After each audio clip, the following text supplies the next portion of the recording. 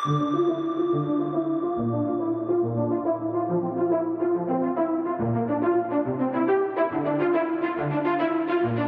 is the Multi-Faith Matters podcast. I'm your host, John Moorhead.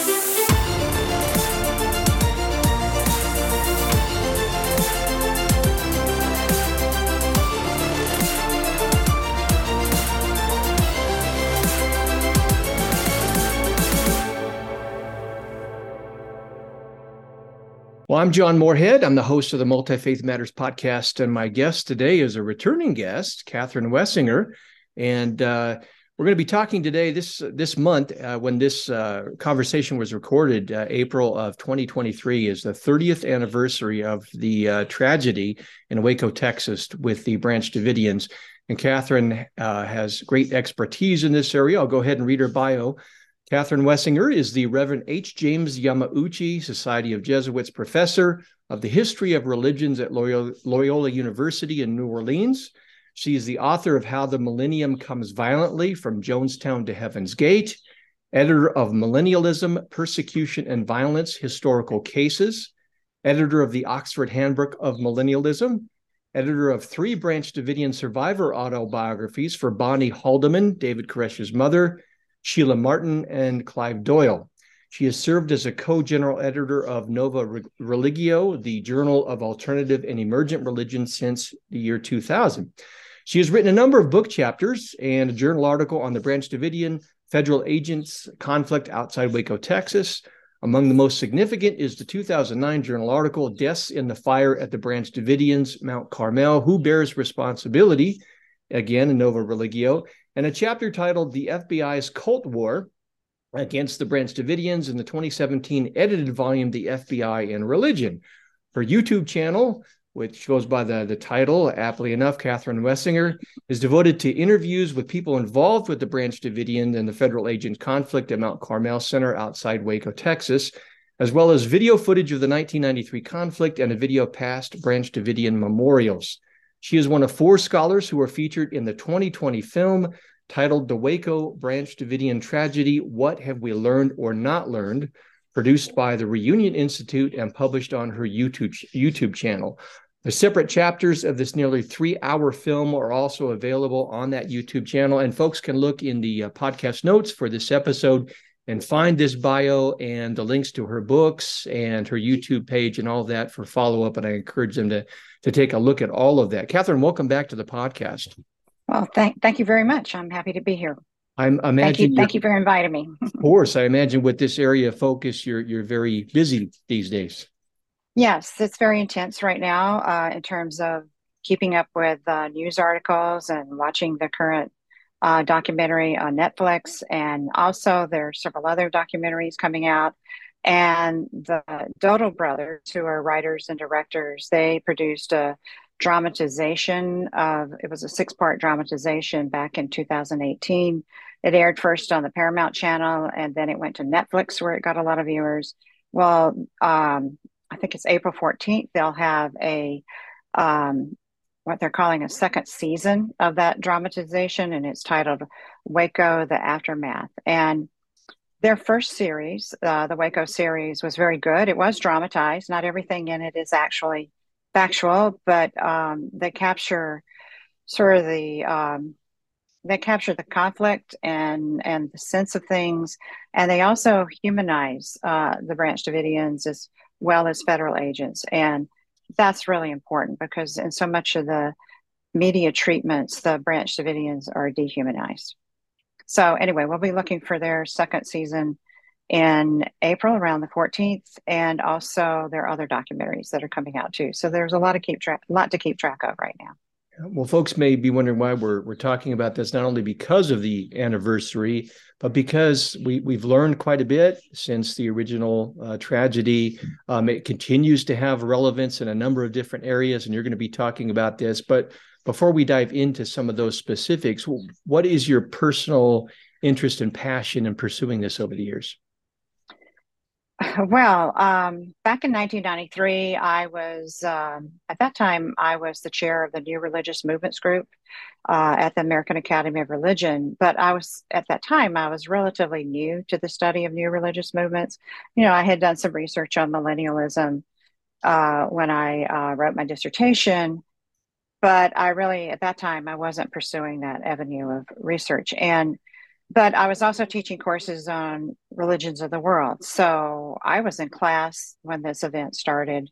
In other words, the April 19th FBI tank and CS gas assault. And in class, I happened to write the name Branch Davidians on the board. And one of my students said, well, no, the FBI, they're running tanks through the building and spraying gas into the building. And now it's on fire. And in his words, he said, no one is coming out. Well, we know that 9 people made it out, but 76 people, including about 22 children, died in that fire. And then when I got back to my office, I had a call from a PBS news show. Back then, it was called the McNeil Lehrer Report, and they asked me to go on the show that night and explain what happened. And I said, no, I've been in class. I don't know what happened. I have no idea what happened. But then when I did get home and I watched the show, they had an anti-cult person talking about it, giving very easy answers. They're a cult. This is what cults always do. They commit mass suicide. So we know exactly what happened. And of course, that's a very simplistic explanation. And that's the problem with calling groups a cult, because it promotes the assumption that they're all the same when they're not all the same. Even when something, on the rare occasions when something violent happens, they're still not all the same. You have to study all the details and the dynamics of everything that went into that final event, that final tragic event. And so that was a turning point for me, and it made me resolve to be more available to reporters. I still don't like to get on television, especially if I don't know what I'm talking about, but I will talk to print news reporters and try to walk them through, being cautious with their conclusions and not reaching for the easy explanations. The cult frame is so easy, you know, it's an immediate explanation.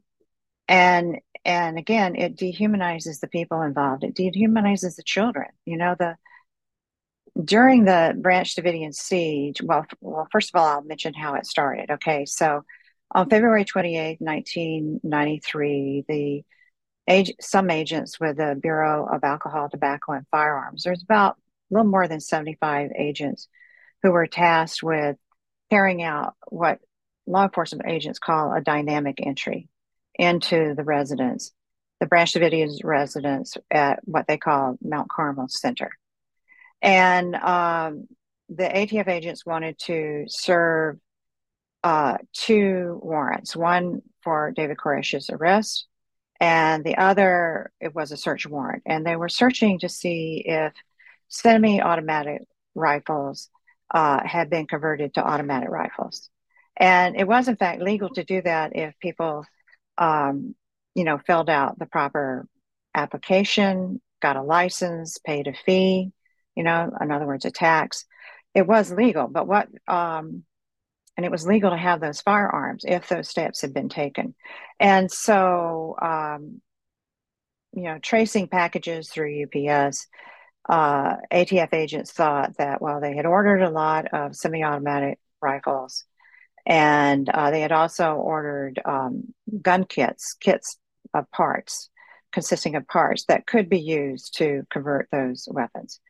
And an undercover investigation had never turned up any evidence that he had those weapons. And in fact, he had through his gun dealer, his legal gun dealer, his legally licensed gun dealer, David Koresh had invited ATF agents to come and inspect his weapons. But instead, they attempted to carry out this dynamic entry. And David Koresh was warned ahead of time, and so they were ready. They had prepared, because it was part of their theology that they would be attacked and killed by federal agents, agents of the government. And so somehow the shooting started. There are different stories about who shot first, but you ended up with a shootout in which six branch Davidians ended up dying that day, and four ATF agents were killed. And then after that, the next day, the FBI comes in and takes over the siege, takes charge of everything. And you had several teams of FBI agents. Well, you had the FBI negotiation coordinators. And we learned a few years ago from a news article, I think it was in the Dallas Morning News, that most of the negotiators were police officers from Austin. And we didn't know that for decades. We thought all those negotiators were FBI agents. But it turns out the FBI agents were there supervising the police negotiators. So they did most of the work. And then you had another team of FBI agents called the Hostage Rescue Team. And so that's the SWAT team. They have special forces training. They have a tank division, an armored tank division. So they had tanks out there. And then also, I would say another segment of FBI agents out there were special agents in charge. So the way I understand it, a special agent in charge who's FBI is like the agent in charge of the FBI in that state. So the special agent in charge of FBI in Texas was a man based in San Antonio, and his name was Jeffrey Jamar, and so he became the on-scene commander. But special agents in charge from other states, other cities came in to help out. And so one was very visible because he conducted most of the press briefings. His name was Bob Ricks. And then there were other special agents in charge also helping out behind the scenes. So, but to get back to your question, I just don't want to see another apocalyptic community end up like this. And so after what happened in 93, I did research it. And at that time, I researched the case and compared it to some other cases. And at that time, I was using primarily newspaper sources and newspaper articles. And so I have a Branch Davidian chapter in my book, How the Millennium Comes Violently. But before that, a few years later, after Waco, there was the Montana Freeman standoff. And I think that was in 1996. And the special agent in charge, not the special agent in charge, the FBI negotiation coordinator, who his name is Gary Nessner. He's actually appearing in the Dodo Brothers, their first series, and his character is played by Michael Shannon. He'll be in the new second series that's coming out. And he was negotiation coordinator for the first 24 days through March 24th.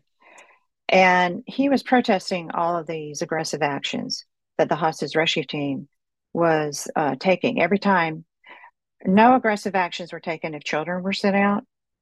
But whenever adults came out, the hostage rescue team would do something aggressive to punish the remaining adults. So they would turn the electricity off. They turned it on and off a few times. Finally, they just turned the electricity off. They used their tanks or CEVs, combat engineering vehicles, to move cars, crush cars, and then move them. They started shining bright spotlights at the night to the in the direction of the Branch Davidians, and then also at one point, I think it was March 22nd, 7 adults came out. That was the largest number of adults who came out in one day. It was a huge success. And then that night, a special agent in charge on duty during the night started playing all sorts of high decibel sounds and irritating sounds and music toward the Branch Davidians all night long. So this is stress escalation.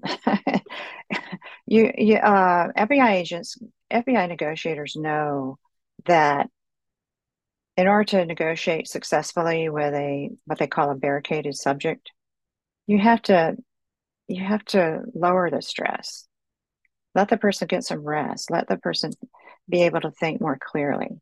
But what was going on, the hostage rescue team, with the approval of the on scene commander, and also my research has shown, also with the approval of officials in a command center in the Hoover building in Washington, D.C., because they were supervising everything that was happening there. So this stress escalation was occurring consistently with the approval of people in DC in the Hoover building and the commander on the ground. Big question is why, why? Because it doesn't make any sense. So back to negotiation coordinator Gary Nestler, he protested these actions that were undermining the negotiations, and he was taken off the case. But with the Montana Freeman, he was the negotiation coordinator at that time, and by that time he had become like the head negotiator at the FBI. I don't know what his exact title was, but the Montana Freeman case, and they were not labeled a cult; they were labeled a anti-government group. They were sort of the prototypes for what we now people who now call themselves sovereign citizens. They don't recognize the authority of the federal government. And that standoff had a very low key tactical presence. They were there, FBI agents were there, but they weren't very visible. And the negotiations took 81 days, and they resorted to very creative negotiation tactics, bringing in third party intermediaries. There were 2 children inside with the Montana Freeman. It was a farm. And as I was watching the news, one night on the news, I saw the 2 children outside playing, 2 little girls. And at that point, I gave a sigh of relief, and I knew that the FBI was going to stay there until everybody came out safely. Because during the Branch Davidian standoff, we never saw the children. We never saw the adults. The Branch Davidians made a video of themselves, and you could see the children, and that was sent out to the FBI, but it was not released to the press because this video, now it's on, you can find it, segments of it in YouTube. It's titled Inside Mount Carmel. You see that the Branch Davidians are rational people. They think rationally. They have a religious worldview. The children are adorable, okay, and they're innocent. And a lot of the teenagers are just innocents, in there. And but we never saw those videos of the people during the Branch Davidian siege. But all right, so how did I get into all this? That was your original question. So during the Montana Freeman standoff, some of us, myself and some other scholars, Phil Arnold, Dr. J. Philip Arnold, and Dr. Gene Rosenfeld, and we had the opportunity to give some advice or convey some advice to the FBI agents there. It wasn't easy to talk to them. I talked to them on the phone a couple of times because we just have totally different worldviews. We're a religious study. Oh, and they also had Professor Michael Barkin. The 3 of us, Phil Arnold and Gene Rosenfeld and myself, we were working together, but Michael Barkin was in communication with them directly. He was not working with our little group. And it was during that siege that I had to come up with a fast thesis about how you could get these anti-government people out safely. Everybody come out safely, including the children. And so I use a understanding of ultimate concern, not the definition of ultimate concern that Paul Tillich uses, that he formulated when he coined that term. But my advisor in graduate school defined ultimate concern is what is the most important thing in the world to the believers. So, in other words, it's the goal of their worldview, their religious system. And so, the advice that we gave, that our team gave, was that the FBI negotiators needed to find a way for the Montana freemen to stay true to their ultimate concern, which was to overthrow the United States, no less, but still come out and be taken into custody. And after long negotiations, that's what happened. That's what they did. I don't take credit for it because later the commander on site called me and he said that our input had no effect on the outcome. And I believe that because we were still operating with very different worldviews, and we just had different perspectives on the situation. But nevertheless, through good negotiation techniques, that's what they ended up doing, in my view. That they were able to make an offer to the freemen so that they could come out and stay true to their ultimate concern and still be taken into custody. And they were told that once they got into court, they would be able to present their arguments against the validity of the federal government. And of course, that didn't happen. Once they were in court, they were not able to speak from their own worldview. But that's what should have been done with the Branch Davidians. Two Bible scholars, Dr. James Tabor at University of North Carolina in Charlotte, and Dr. J. Philip Arnold at Reunion Institute in Houston. And Dr. Arnold drove to Waco a few times and attempted to communicate directly with FBI agents. And predominantly, they would not listen. They would not take in that input. But what they were saying, Dr. Arnold and Dr. Tabor were saying, is that you had to make an offer within the worldview of the Branch Davidians, especially David Koresh, to enable him to be willing to come out and surrender and be taken into custody, and then all the other people would come out. So after all that, I decided that if I ever get called on to give advice to the FBI again, I needed to know more about what I was talking about. And so that's when I moved on to edit a historical volume, Millennialism, Persecution, and Violence. It contains very good chapters by the authors. And that's when I finished up my book, How the Millennium Comes Violently. And then I was invited to edit the Oxford Handbook of Millennialism. So I never set out to be an expert in this area, but I don't want to see any other people die like that due to actions of American law enforcement agents. Well, of course, after the event, there has been an investigation, and there's been people have been looking at the details for many years, and you're one of those folks who've been looking into it. What new things have we learned that might supplement the previous narratives or complicate that? What kinds of new things have we learned as we look closely at it? Well, a number of things. First of all, the ATF raid was not necessary because David Koresh had invited the ATF to come look at his weapons. And Dr. Tabor and Dr. Arnold will tell you this, that when they were rebuffed by FBI agents, and actually they engaged in a theological conversation on the radio with the intent that David Koresh and the Branch Davidians would listen to it, and they did. And the Branch Davidians were thinking that they were waiting to see if the time had come for them to be martyred by the agents of the government, based on David Koresh's interpretation of the fifth seal in the book of Revelation. And I pulled the fifth seal up here. Let me get it. So, in the book of Revelation, there's a figure sitting on a throne, and in his hand, he's holding a book or a scroll sealed with 7 seals. And as each seal opens, apocalyptic end time events happen. And so David Koresh and the other Branch Davidians were convinced that they were in the fifth seal. And the fifth seal begins in Revelation.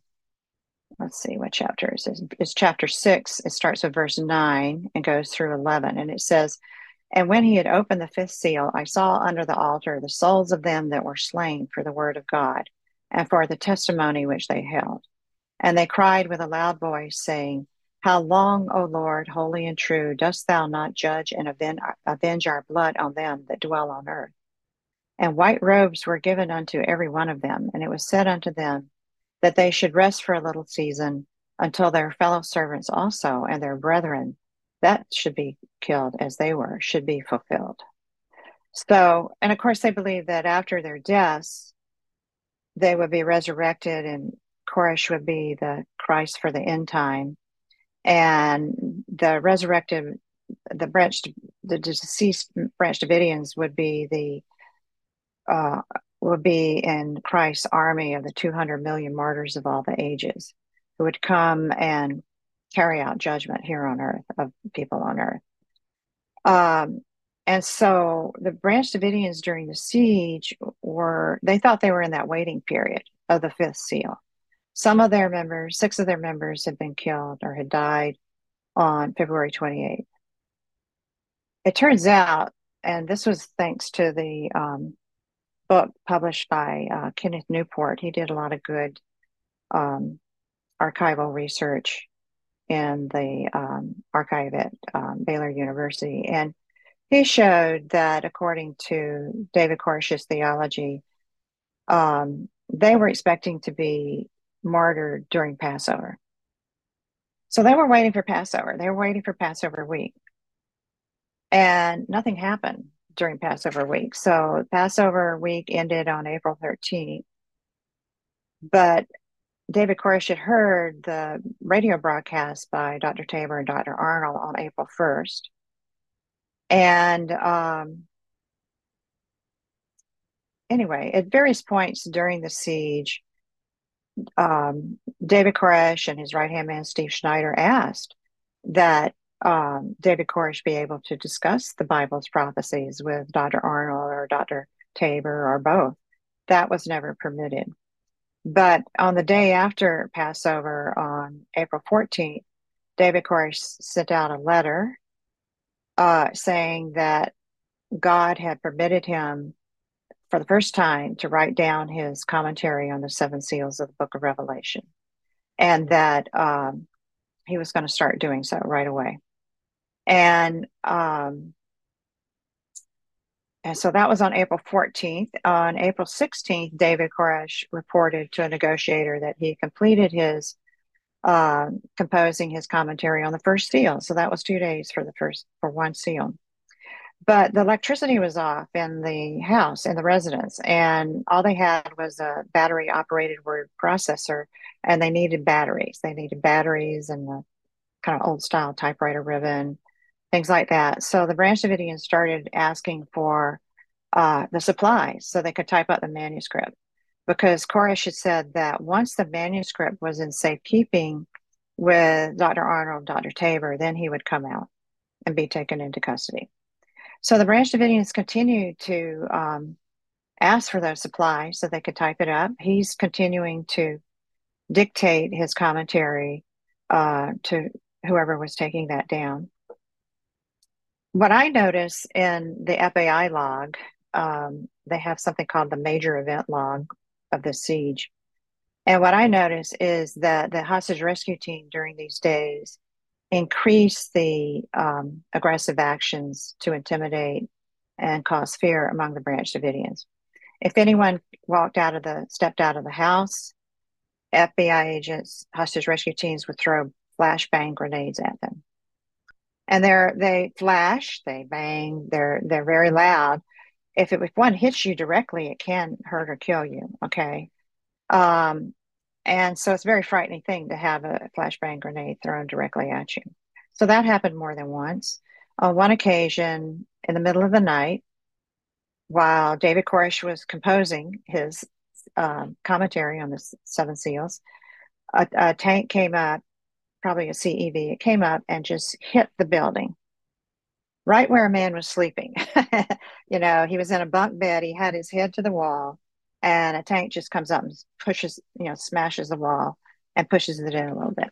Fortunately, that man was not injured, but he could have been. But even that very night when the tank hit the building, Koresh gets on the phone to the negotiators, and he talks about the progress he's making on writing his manuscript. So they kept asking for the supplies they needed to type out the manuscript, but the special agent in charge, DeMar, did not let these supplies go into the building until late in the evening on April 18th. And that's the day before the assault. And then I'll just jump ahead. After the fire started, 6 hours after a tank and gas assault, a woman jumped down out of a window from the second floor, and in her pocket was a floppy disk with his commentary on the first seal saved. So it looked like he was proceeding with his exit plan. And I would argue his exit plan was he found a way in the statements in the book of Revelation to make it into a prophecy so he could come out, maintain his charisma in the eyes of his followers. I think that was very important to him. And then they could all come out. And what Tabor and Arnold had argued in their radio broadcast was that waiting period in the fifth seal would not just be a few days, it could be years. And he could come and be in prison and get his message out. He was very concerned about converting people to his message, because otherwise they're going to be killed by the army of the 200 million martyrs of all the ages. So he was very serious about getting his message out. But the FBI went ahead and carried that assault out without waiting for him to complete his manuscript and then hopefully lead the people out. Other things I've learned, this is what I've learned personally in my research.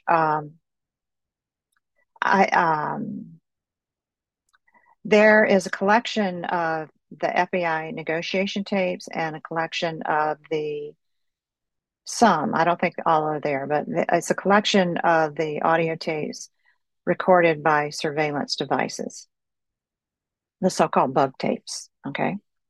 And on April 18th, when what the FBI was doing, they were using the combat engineering vehicles to move the remaining private vehicles of the Branch Davidians out of the way. They were putting up concertina wire all around the building so that when the Branch Davidians were forced out by the planned gas attack, they would be channeled up the driveway. Well, the Branch Davidians were not stupid. They could see what was going on, outside their windows. And so David Koresh called a negotiator, and he said, what is it that you men really want? And this is on an audio tape. It's introduced by Dr. Tabor. He's named it The Last Recorded Words of David Koresh. So this can be found online. And so Koresh goes, what is it that you men really want? And the negotiator says, we just want to see some progress here, that you're going to come out. And Koresh says, well, we are making progress. I'm making progress on my manuscript, and then we're going to come out. We're making progress. Anyway, they end up in a fight. The negotiator and David Koresh end up shouting at each other, and the tape cuts off. But what I did is I listened to the surveillance tape, audio tapes, after that, immediately after that fight with the negotiator. And this is recorded by a surveillance device. And you hear two men talking. One of them is Steve Schneider, Koresh's right-hand man. And all of a sudden, they're very excited about prophecies being fulfilled, prophecies about fire. They're saying, I hope so. I really hope so. Steve Schneider starts making jokes about fire, several different jokes. One joke was he said to the other man, he said, "You always wanted to be a charcoal briquette."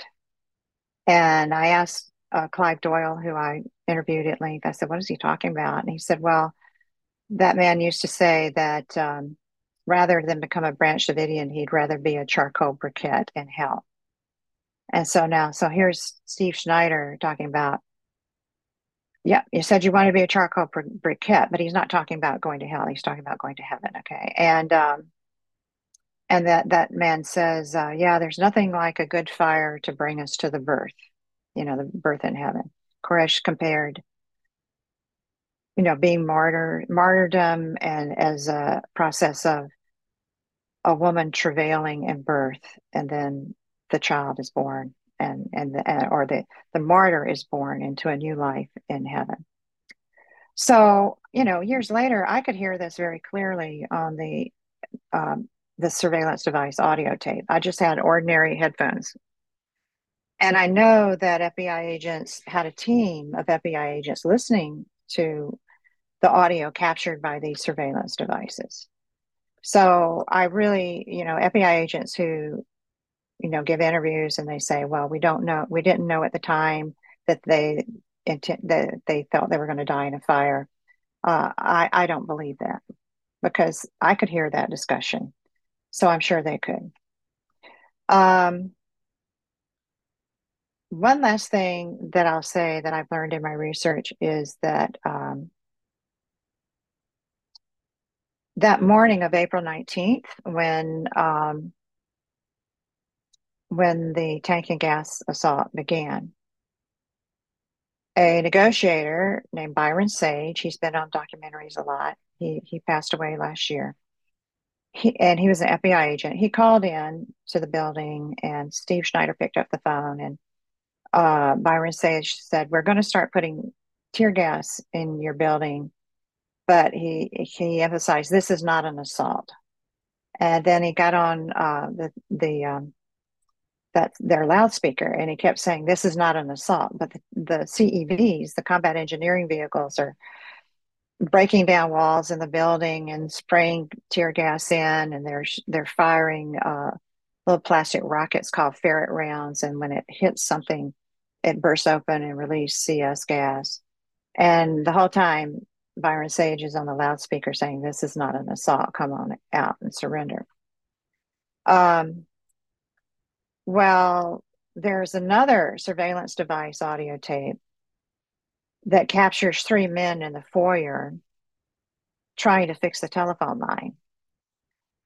Since 1993, the FBI has asserted that as soon as Steve Schneider hung up the phone after talking to Byron Sage, he threw the telephone. This is the old style landline. No cell phones back then, or no cell phones like we have today. No smartphones. He threw the phone out the front door. A survivor of the fire named Graham Craddock, he was their phone man. He fixed their phones, and he's testified that no, the phone was sitting right there. And even if the phone had been thrown out the door, he could have hooked. He had other phones. He could have hooked those up to the line. But the telephone line had been set up by the FBI to run only to the negotiators. And that telephone line was lying on the ground outside the building. And so what happened, and Graham Craddock has shown this on Facebook in a series of aerial photos that come from the FBI. So that immediately at 6 a.m. at the beginning of this assault, a CEV, combat engineering vehicle, drove over that telephone line to the negotiators. So the telephone line to negotiators was cut off right away. And the negotiators are continuing to try to call in. This shows up in the major event log. But the conversation that's recorded by a surveillance device in the foyer, Steve Schneider is there, and he tells one man to go outside and try to fix the line, and he didn't. He couldn't fix it. So Steve Schneider then talks to Graham Craddock. He says, "Go outside, see if you can fix the telephone line, and if you can't, just hold it up so they'll see that it's severed." And so that's what Graham Craddock did. And actually, The major event log shows that the people in the command center in Washington, in the Hoover building, they could see him do this. They called him the phone man. Phone man did this. And they even put his name, although they realized it was Graham, but they had the wrong last name. But they knew who it was. That's how good they could see what was going on at Mount Carmel. And so after a while, they tried to fix the telephone line. And during the conversation, Steve Schneider says, "We want to tell the negotiators about our progress on the manuscript last night." But they never did because the telephone line to negotiators was never repaired. And the tank and gas assault continued for 5.5 hours. And the last half hour or so, we're starting around 11:30 approximately, a driver in a combat engineering vehicle was given the order to drive straight through the building, the center of the building, to drive up to a concrete room at the base of the central tower. It had an open doorway. The door had been removed when a walk-in refrigerator had been put in there, so it just had a curtain. And that's where the mothers and the children, age 13 and younger, were in that concrete room. And the CEV drove in about the half the length of the CEV. And by 11:49 a.m. Central Time,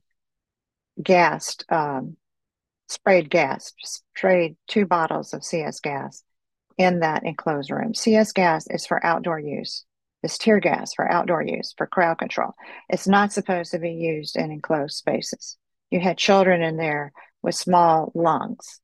It's very irritating to the lungs. And so then it backs out.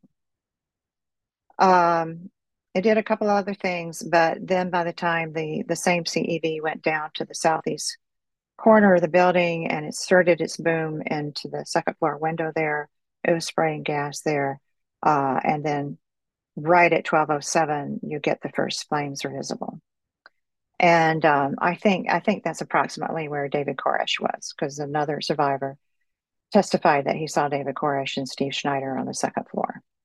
And even when Steve was down in the foyer, the surveillance device heard him. He said, "Well, I'm going to go upstairs and be by David." So they were together on the second floor. So the fire started. A total of 76 people died in that fire. 22 children, age 13 and younger. A lot of them were babies. There were 2 pregnant women, and so the 2 pregnant women and their babies died. All those mothers died. 7 teenagers died. 47 adults of different nationalities, citizenships, they died. And 9 people escaped the fire. So those are some of the things we've learned over the years. One last thing, and I'll stop talking. You can ask more questions. Because I've read the major event log, the different teams on site, FBI teams, they had their own logs they were keeping.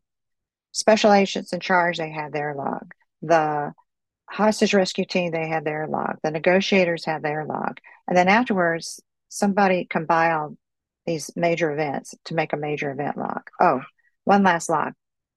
The command center called SIOC, Strategic Information Operations Center, in the Hoover building. The officials in SIOC, they had a log.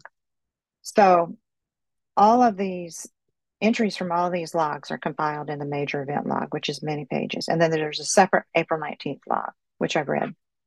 And what's very clear is that the officials in the SIOC were supervising everything that happened on the ground, especially on April 19th. They were in the SIOC watching through, I guess, closed circuit television. They could hear the audio that was picked up from the surveillance devices. The officials in SIOC knew exactly what was going on. Now, for FBI agents, the boss, the supervisor of the FBI agents is the Attorney General. And that was Attorney General Janet Reno. And she was there in SIOC in a smaller room for the first part of that morning up until 11 a.m. And then she left to go to Baltimore to give a speech.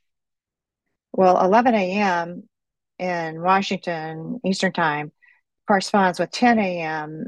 Central Time in Waco. And that's when you had that whole conversation that was picked up in the foyer about trying to fix the telephone line and David Koresh's manuscript. So I'm only guessing that she probably never heard that conversation. I think she might have stopped the assault if she had heard it. But and maybe that's why they encouraged her to go on out and go give that lecture. But so it wasn't just the commanders on the ground making those decisions. You had FBI officials in the command center in the Hoover building. They were also making decisions.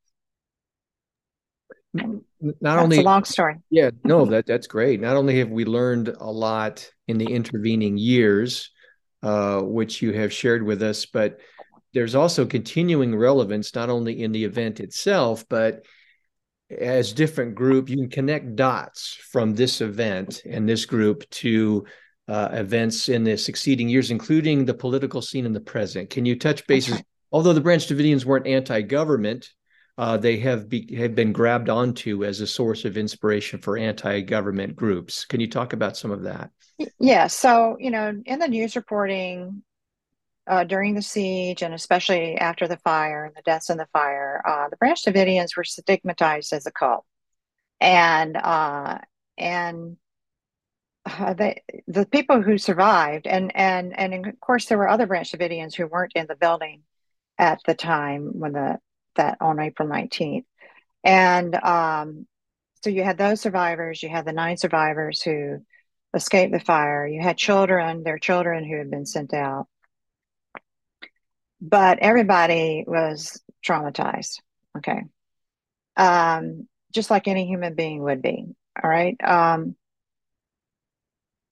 The adults had these apocalyptic beliefs about their martyrdom. They were still traumatized, uh, and and they didn't have any friends. They were being stigmatized in the media, and so it was people in the sort of in the anti-government milieu.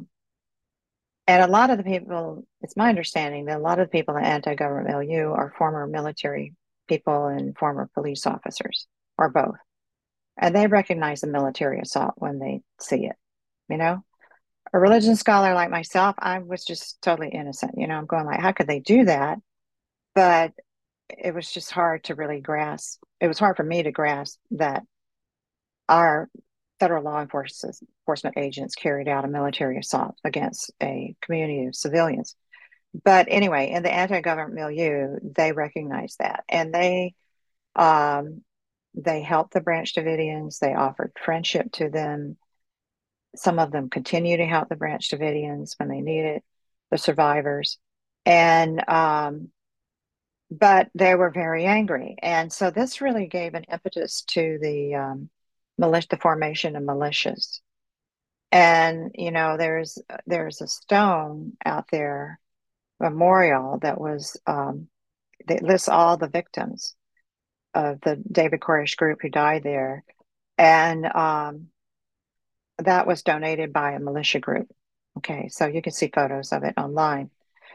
Um, and people with anti-government leanings I think they held the first memorial. I didn't go to the first memorial, but a colleague of mine went, and that's what he reported back.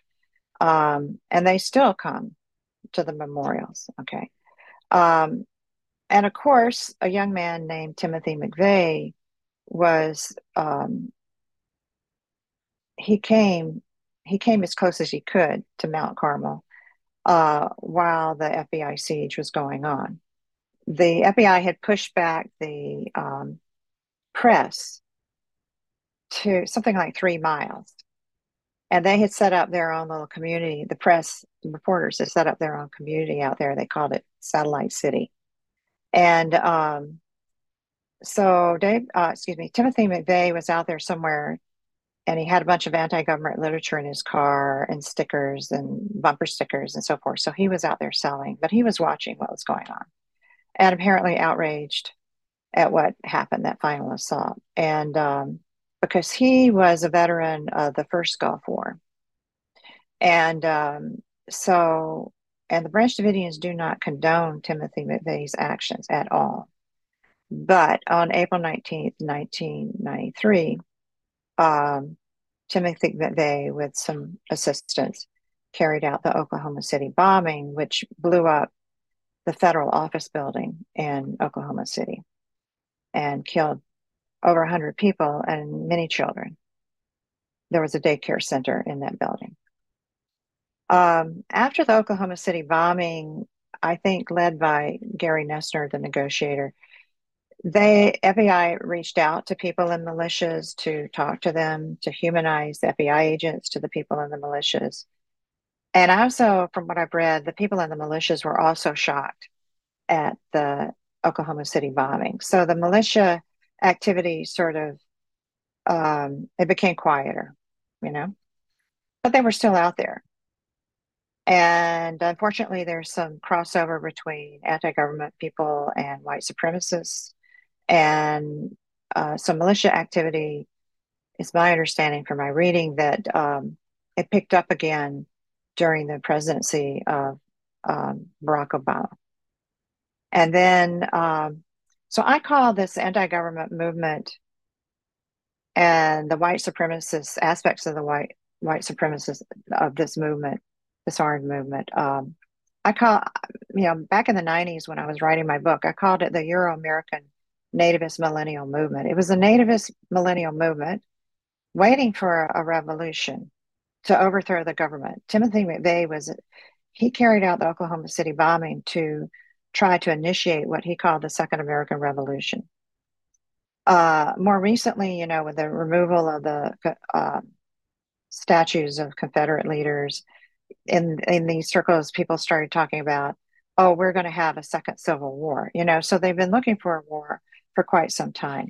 But this was a millennial movement, a lot of groups interacting with each other, a lot of individuals interacting with each other, but they didn't have a messiah. They didn't have a figure that they believed was going to create the millennial kingdom they were looking for. And so a lot of them found that messiah in Donald Trump, and were very happy when he was elected president. And they believed he was fighting against the deep state. Some of them, and this was mainly among evangelical Christians, some believed that Trump was the Cyrus Messiah predicted in Isaiah.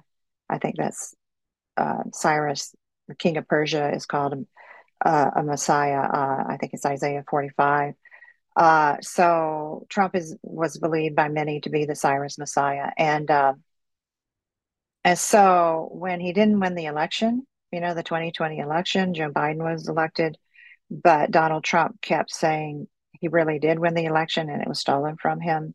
And then you have figures like, let me think of that guy's name. Excuse me a minute. Alex Jones. Yes. Okay. So then you have a figure like Alex Jones, who also was radicalized by what happened to the Branch Davidians, and he went on to have that radio show, and he just became more and more radical over the decades. But so he used his show to encourage people to go to Washington, D.C. on January 6th when the electoral votes were to be counted, and he was standing there with a bullhorn encouraging people to go into the Capitol, stop the count, stop the steal. And he turned around and went back and sat at a table for his show. So he was smart enough not to go inside, but he was just encouraging everybody inside. So you can draw a direct connection largely through Alex Jones, but also the anger on the radical right and among anti-government people. And then a lot of just ordinary citizens, like ordinary Republicans, just got caught up in that and then participated in storming the Capitol and attacking police officers who were guarding Congress. Now, you've mentioned Trump, and I couldn't believe it when I read the article in Religion Dispatches. There's even a connection between the Branch Davidian tragedy and Trump's kickoff of his reelection campaign. Can you talk about that? Well, yeah. So when Trump's people announced that he was going to hold a rally at the Waco airport, and I thought that was really weird. First of all, I've been in that airport. It's a very small airport. I just couldn't imagine a rally in there. But it turns out they had it out on the runway, I guess. And and so the media, people in the media, a lot of reporters were speculating, does this have something to do? We're in the time period of the 30th anniversary of what happened in relation to the Branch Davidians in that when their conflict with federal agents. And when they called me, I said, I don't know, because Donald Trump has never said anything about the Branch Davidians. He has never once said anything. He's made no comment about the Branch Davidians. He's never expressed any sympathy for the survivors or any sorrow for what happened. Um, so I decided to play it cool and just say, I don't know if there's a connection. But as it turns out, the Branch Davidian survivors no longer have control of the Mount Carmel property where all those events took place in 1993. So there's another man out there. He lives there. He controls the property. He's a big Trump supporter. He believes that Trump is the Cyrus Messiah. He's got MAGA posters everywhere. Okay. But he's not a member. He was never a member of the David Koresh Branch Davidians. But unfortunately, at least one reporter, young reporter in Texas, went out there and filmed an interview with him. And then he posted on Twitter, the current Branch Davidian pastor supports Donald Trump and plans to be at the rally. And then another young reporter, probably born after 1993, I'm going to guess, another young reporter saw his tweet and probably watched that video of this individual who now lives at Mount Carmel. And then she wrote a Huffington Post article saying the Branch Davidian group still exists and they are supporters of Donald Trump. Well, I'm sorry. There's just one man out there who supports Donald Trump. He has nothing to do with the survivors of the members of David Koresh's Branch Davidian group. And in fact, over the years, the man who lives out there now has moved or destroyed every effort that the survivors have made to memorialize their loved ones on that property. So, in the years after the fire, a series of crepe myrtle trees were planted in a field. Oh, by the way, Alex Jones got together a bunch of people and they rebuilt They built a new chapel, and that was completed in 2000. So now it's kind of an old chapel, but it was a chapel intended to replace the chapel that was there in 1993. And so the crepe myrtle trees were facing the doorway of the chapel, and somebody they placed a marble memorial stone under each tree with the name of each person, with the name of a person who died, including the children. Oh, and then they planted irises underneath each tree. So in the springtime, when the grass is green and the irises are blooming, and the crepe myrtle trees bloom later, but it's very beautiful out there in the springtime. But when the last survivor who had been living out there, Clive Doyle, he moved away. He moved off the property in 2006. So the individual who lives there now, first thing he took up the sprinkler system, perhaps hoping that the trees would die, in the summer from lack of water. But every spring they would come back. They'd get the rain in the spring and they would come back. But he did. Oh, and one of the first things he did is he cut down the tree dedicated to David Koresh, and he took the marble stone with his name on it and broke it and did something with it. And but anyway, the trees kept coming back every spring with the rain. And so one year he had them all dug up. They were all trimmed. The branches were trimmed back. They were all dug up, and they were replanted along the driveway. So they're now along the driveway. And then each one of those memorial stones that used to be underneath each tree, he built a wall. He stacked them up next to the front gate, close to the front gate, and cemented them together to make a memorial wall. But then he put large marble stones on top of those uh, names with the Branch Davidian names on them. And on those big marble slabs, he has names of Seventh day Adventist prophets that he finds to be personally meaningful. Other than Ellen G. White and Victor Houteff, those other names mean nothing in the David Koresh Branch Davidian group. So, this man is not a member of the David Koresh Branch Davidians. And because of things that he's done to destroy the memorials to their loved ones, that's why the survivors do not hold a memorial out there anymore. So the memorial in recent years, and the memorial this April 19th, will be held in the Taylor Museum of Waco History, which has been very kind to permit the memorials to be held there. Well, I know you want to close our time together with some slides. Yeah. But before we do that, what about if you were to share a few takeaways? There's a lot here, a lot of information, a lot of things we've learned. What are a few significant takeaways for folks who are watching and listening? This whole incident in 1993, with all the tragic deaths, including the deaths of 4 ATF agents, all the deaths are tragic. This all occurred within an interactive context. You had and the news media, they were part of these interactions. So you had news media publishing cult stories, stigmatizing the Branch Davidians.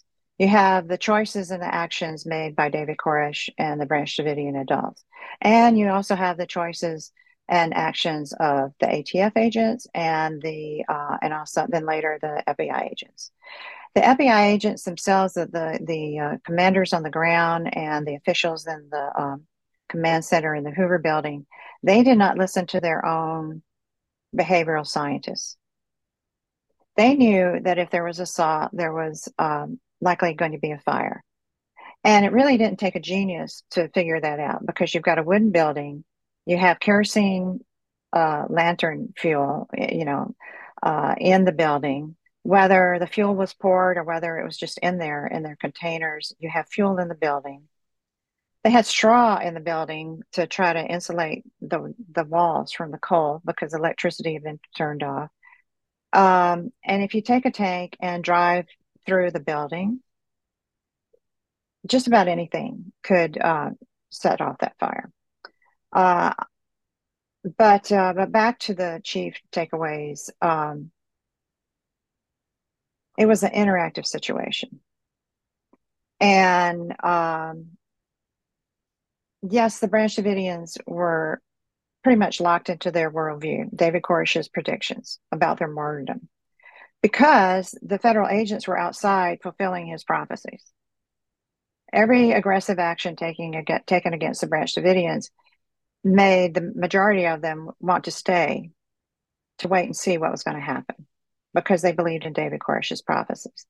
If the FBI had backed off, and they had time, the FBI agents had time to carry out investigations, interview people who knew David Koresh. And so my research in internal FBI documents shows that there were plenty of reports from behavioral scientists, profilers, negotiators saying, explaining the Branch Davidians' apocalyptic theology and martyrdom. So these FBI decision makers knew that the Branch Davidians expected to die as martyrs in a fire. So why do you give it to them? That's the question. Why do they give it to them? They gave the martyrdom to them directly. And I can say that the Branch Davidians did not want to die, because on that April 18th conversation on the recorded by the surveillance device, you've got Steve Schneider making jokes about a fire and prophecies. But there's a woman there who says, well, there's such a thing as fear. And you read about it, but you think it's a long way away. You don't think it's right here and now. So Branch Davidians wanted to die. They were afraid to die.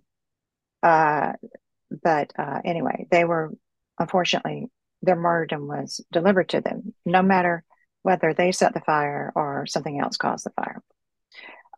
Another major takeaway is that we should be careful when government officials use a word like cult or sect, or in the People's Republic of China, Zhijiao, which I probably mispronounced. But all of these are words that are used to stigmatize small religious groups. And when a government is using a term to stigmatize small religious groups, then the government can use that to justify aggressive actions taken against the members.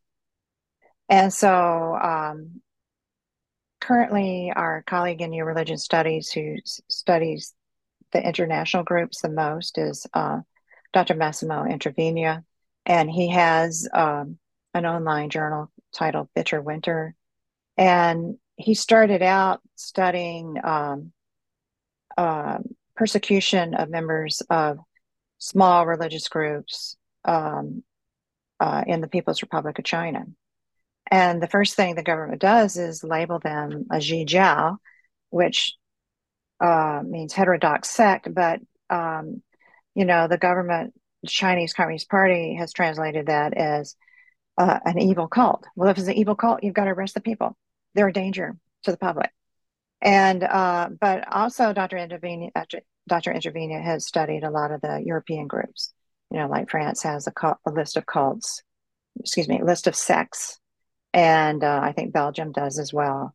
And so he reports on these things internationally. And it's very clear that when a government labels a religious group, with a stigmatizing word, the government's going to use that to persecute, attack, perhaps kill the members of the group. Yeah, lots of important lessons that we can learn. I still remember I was working, I don't want to name it, I'm not trying to out any organization, but I was working for a Christian organization at the time. And I still remember I had been following the standoff, and an evangelical Christian came skipping in when I was at work, basically gleeful that the evil cultists had gotten what they deserved. So we still have this great stigma. And I constantly in social media am trying to provide an alternative and links to works like yours and Dr. Introvenia.